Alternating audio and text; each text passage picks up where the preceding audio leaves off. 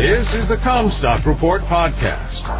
We are strong advocates for the American family farm and your top source for the agriculture markets. And now, here's your host, David Cruz. This is David Cruz for the Comstock Report. Stop selling new crop corn and soybeans. Always sell old crop instead. Best, most popular advice this market advisor could ever give you. Let me explain what I mean by stop selling new crop. The market infrastructure will take advantage of corn and soybean farmers who play into their game and is adept at what it takes to entice and pry cheap bushels from farmers' hands. Our current corn basis here at our cooperative elevator is $1.26 a bushel over Chicago border trade for immediate delivery and 40 cents under for new crop. Old crop corn and soybeans carry premiums, or the other way to view it is that new crop is selling at a $1.26 discount, to which they discount that price even further, another 40 cents, with a negative basis. Much of what farmers are getting for their crops is no longer the Chicago-determined price, but where the real price discovery has been occurring in cash markets adjusted for basis. Farmers need to avoid final cash sales made at harvest like it was yet another strain of COVID.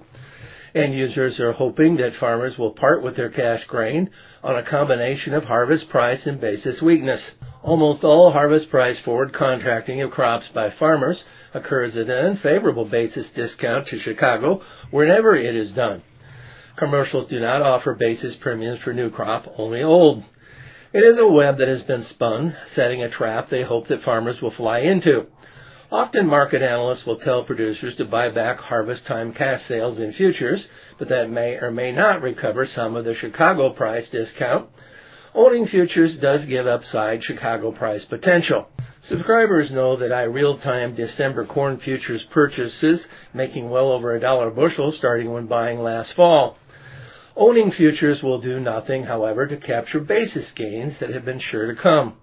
To be able to sell crops well, you need to be selling old crop grain rather than new crop.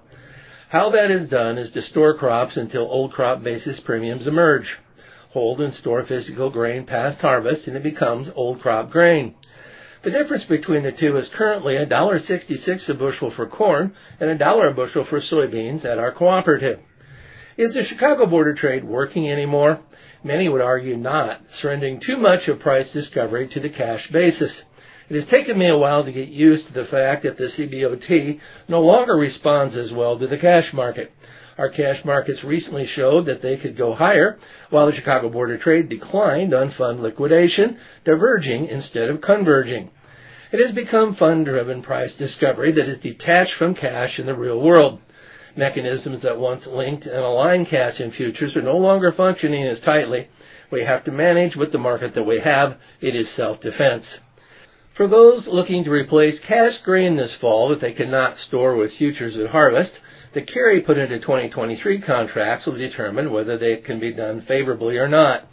The Chicago Board of Trade often puts a premium on old crop futures contracts that prevents farmers from reowning paper at comparable futures prices to what they were selling cash. Farmers end up selling a discount into new crop hedges only to reown at premiums when they buy back old crop contracts. For those that cannot store, our recommendation is to use December 2023 to reown, which is currently undervalued. The most optimum way to avoid this is, of course, to bin crops and avoid cash new crop sales. That requires storage.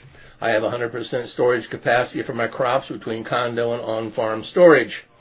With the basis swings that we are seeing, it doesn't take long to pay for bins. If farmers trade physical cash for futures, they've lost all potential for basis improvement going forward. The only way to control the basis is to lock up favorable basis contracts when offered or maintain control of physical grain. Farmers make harvest sales for several reasons. Typically, either they do not have enough storage capacity or need the money, which are the two most prevalent.